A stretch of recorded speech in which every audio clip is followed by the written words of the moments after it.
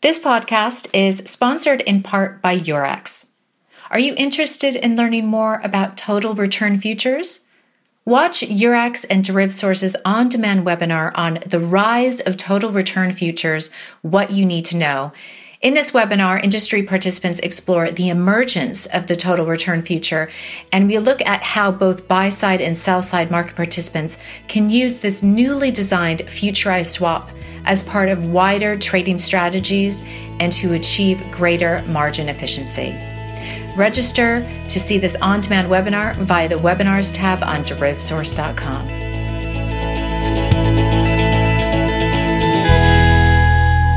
Hello and welcome to a DerivSource podcast. I'm Emily Fraser-Voigt, the acting editor of DerivSource.com.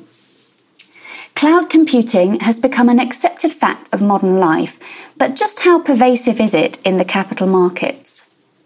According to a recent Celent report entitled Re-architecting the Capital Markets, The Cloud Cometh, cloud-based models are in fact transforming the capital markets, with market participants and solution providers utilising the cloud to create new models for market data, trading, risk and operations. In today's podcast, we're speaking with Brad Bailey, Research Director with Celent's Securities and Investments practice, who is one of the authors of the report, about how financial firms' infrastructures are evolving because of cloud computing, as well as specific use cases in the post-trade space. Welcome to the podcast, Brad. Hi, everybody. Hi, Emily. Thank you very much.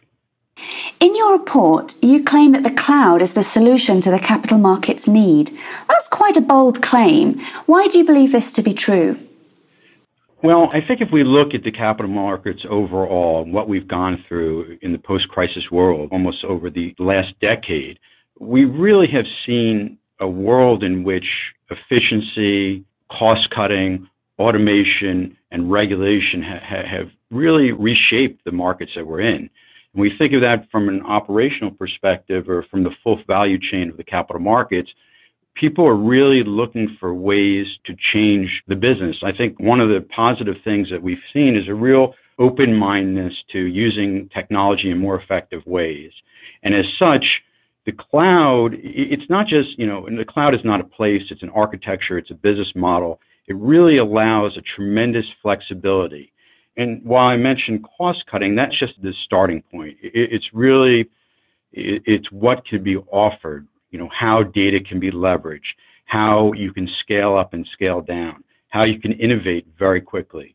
In fact, what traditional and incumbent players are doing, what fintech are doing, the cloud allows low risk experimentation and alternative business models to develop in a much less expensive, much less resource-intensive method. So how are financial firms' IT infrastructures changing to adapt to the cloud and other new technologies such as AI?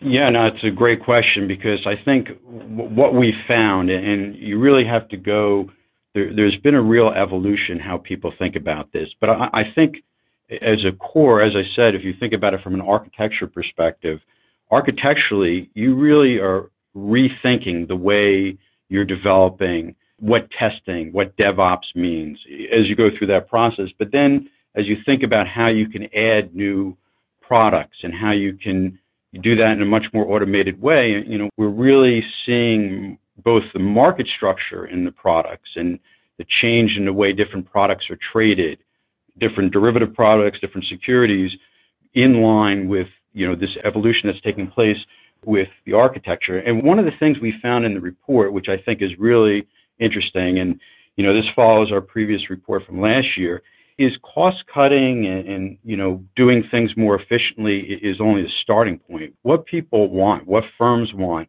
are ways of being much more intelligent with their data. They want to de-silo their data, they want to leverage it, they want to store it in a way they can access it and actually create more machine learning, more AI to really look for, whether it's, breaks or other type of thing in the back office. So what I'm saying, and that really impacts a big part of the operation, whether you're talking about tools for direct speech recognition or tools to go from speech to text, or tools, one of the other things is the natural ability that a lot of the cloud providers offer in machine learning and AI is really profound. And I think that's going to be, that's a big part of the journey. In fact, we claim in the report that, there's a step, but as you get there, you want to bypass a lot of intermediary architectures and get to a point where you can do predictive analytics. You can look at large data sets, whether that's for, the front, middle, or back office. So it really is, I'll just summarize that by saying we're really moving in both our society at large, in the capital markets and financial services, to this idea of, a sharing economy. I mean, really flexibility in infrastructure, flexibility in services, and, cloud computing is certainly a big part of that. In the early days of cloud computing, many in the banking world had some quite serious misgivings about security. How have attitudes towards cloud computing evolved, and to what extent do banks use private versus public clouds today? Yeah, no, this is certainly a very interesting evolution. And look, given the nature of our business, there's certainly a long tail on certain things, but I think there's a couple dimensions in which you could break down this question. And certainly you go back a few years ago and people said it was always security. That has evolved into performance. And I think one way I'll break it down is first, if you separate out the largest financial institutions for 1 second and others, the level of security and tools available just from the public cloud providers so surpasses what the typical asset manager or even regional bank or smaller bank can do. There's billions of dollars being spent in making the clouds making them safer. At the same time, if we look, every class, whether tier 1, tier 2, tier 3, everyone has been going through a different process in the cloud. And I think what you'll see is, you can look at this in a global perspective, and of course there's regional differences. But as you go through the process of going through your data and classifying your data, and this is certainly a necessary exercise, we can go into that in more detail. But there's going to be data that you're more comfortable with going into different types of cloud environment. So stepping back from that point for a second, if you really think about what financial institutions are doing broadly, is very much a hybrid model.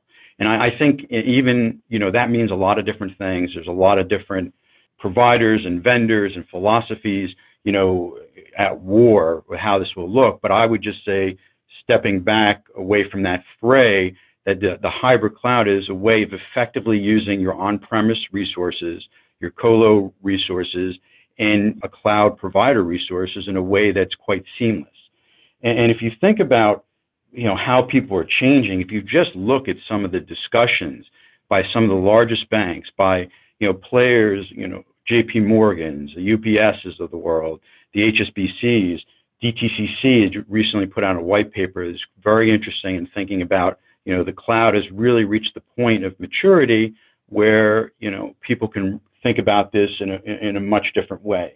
And I think there really is a major shift going on. Even some of the CIOs and CTOs who are in the never camp are in the inevitability of different cloud type solutions. So there are, when you start thinking about this, and Microsoft and AWS and other cloud providers have really done a lot of work with compliance organizations, with regulators in thinking about this. I think if you're sitting in the U.S., there's certainly a certain perspective. If you're sitting in Europe, you certainly have to be prepared for the General Data Protection Regulation, GDPR, which is coming down the road. I think cloud providers are thinking about that. But I really think that, in fact, cloud providers have opened up and been much more willing to work with financial service firms and open up to a level of transparency that they did not offer to other industries. And that's really helping the regulators get along. I mean, just to put a finer point on that, regulators like FINRA in the U.S. are publicly out there discussing that, much of their infrastructure now is done in AWS. And similarly, you'll find cases with Azure as well, which is the Microsoft product. I really think that the debate is going to be, as a financial institution, can we afford and can we do it as well as other providers? And that said, the model is going to be a mixed model of hybrid cloud, which will be on-premise and public cloud for a very long time. Very interesting. So let's talk a little bit about the post-trade space. How is cloud use affecting the post-trade space? What are some use cases and who are the solution providers in that area? Yeah, this is where you really, just think about those themes of just going to a more efficient, more automated infrastructure. And when we think about the post-trade, we've seen really interesting cloud solutions around, whether it's actually core derivative processing, whether it's around all the changes we've seen in margining and collateral. That's been a big, discussion in the marketplace and the requirements that have been put in place as we move into, more and more clear margining and what's happening, with solutions, cloud-based solutions for variation margin and then initial margin. So I think if you look at that, and one of the big drivers, I'll say, is MiFID II, and we'll start at this point. When you think about the regulatory reporting responsibilities for, say, asset managers, there's, by and large, asset managers, I'll call it the buy side generally, there's more and more regulations and more responsibilities they have, and one of that is reporting. So a lot of firms have decided, well, wait a second, this is not a core part of my business. Can I come up with an easy solution? And they've gone to various, cloud providers to come up with, let's call it regulatory reporting solutions within the broader class of reg tech type solutions. But we've certainly, in the report, we talk about what DTCC has done. We talk about providers in reconciliation, Duco, for instance, Cloud Margin, what it's done in collateral with some of the largest banks and the models and efficiencies that come in moving margin and collateral and doing that as a service. I think we talk about Project Sentinel, which is a MiFID-based compliance solution where a group of banks are getting together and working with the Google Cloud.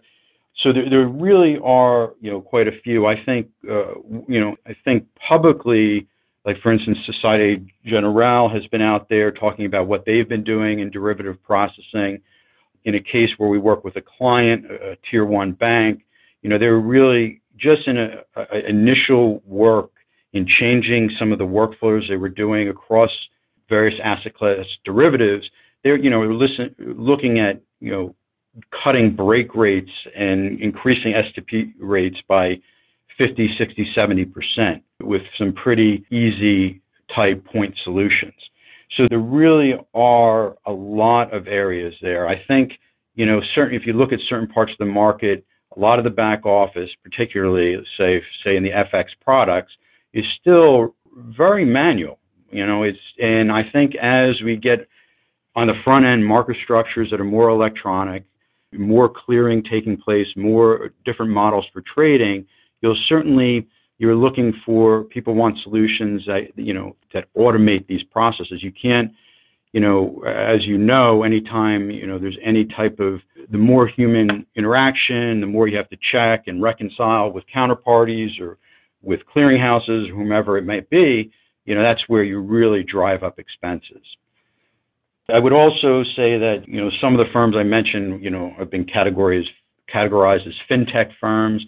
I think where, the power of some of these point solutions in fintech, many of which I've talked about in past reports, is when they, get a partner and, a large financial institution or, say a large vendor or system integrator like a Wipro or something works closely with a firm, they can really drive very interesting solutions and bring them to scale.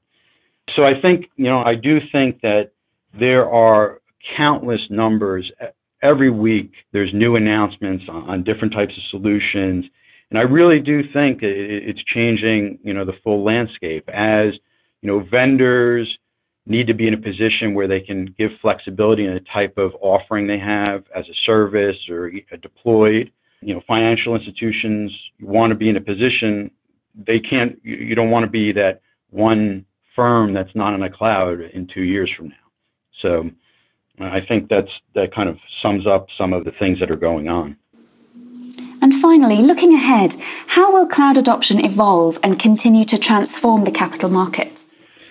I mean, in the report, in the last 2 reports we've done, the rate of change is profound in how people are thinking about this. I think, there's been this drive by, senior management, like, what are we doing? But it's really getting people to rethink, again, as part of this, how do we operate in a different ROE environment, or different economics that the capital markets has gone through? So how do we do new regulation in the most effective way? I think as people get more flexible in their architecture and how they balance working with key providers out there and their own internal infrastructure and finding the right balance to be much more effective in scaling, and whether, scaling their risk or their derivative processing or whatever it may be, you're really going to see competitors that are much more technologically savvy, have an edge. If you can do calculations faster because you can, process things faster or lower your risk faster, or, that's on the middle and back office, or, state the level of collateral faster, or analyze a given trade and say, well, we should do this as an exchange traded product or do this as an OTC product. That's that gives firms an edge. So I think you'll see continued mapping. You'll see a new generation of thinking on how to utilize, the holistic view of the cloud most effectively. I will say certainly in the last couple years, the major providers, Microsoft, Amazon, Google, IBM, are really, trying to work closely with financial firms and come up with models that can make sense. And you're really seeing just one of the things that it will be transformative is, if you look at the level of cross-pollination, in terms of personnel and staff going from the cloud providers into the financial institutions and vice versa, I think that really speaks to, how people are doing this and how serious you're taking it. And I do, look, in the future, there's going to be a long tail in certain models. There's going to be certain types of situation, but there's really new, whether you're, looking at hyperconvergence or composable infrastructures. As I said, there's some real philosophical and marketing and architectural battles being waged that will define the capital markets middle, front, and back office over the next decade. And that really is happening in real time right now. So it's exciting. Fascinating stuff. Well, I'm afraid that's all we've got time for today. So thank you very much, Brad, for your time and your insights. They're much appreciated. Thank you very much, Emily. I look forward to keeping in touch and having further conversations. Thank you for listening to this DerivSource podcast. To read the transcript, please go to the show notes page on derivsource.com. To listen to other podcasts, please go to our podcast page on derivsource.com, or you can download the free DerivSource app and listen to our industry interviews on the go. Thank you for listening, and join us next time.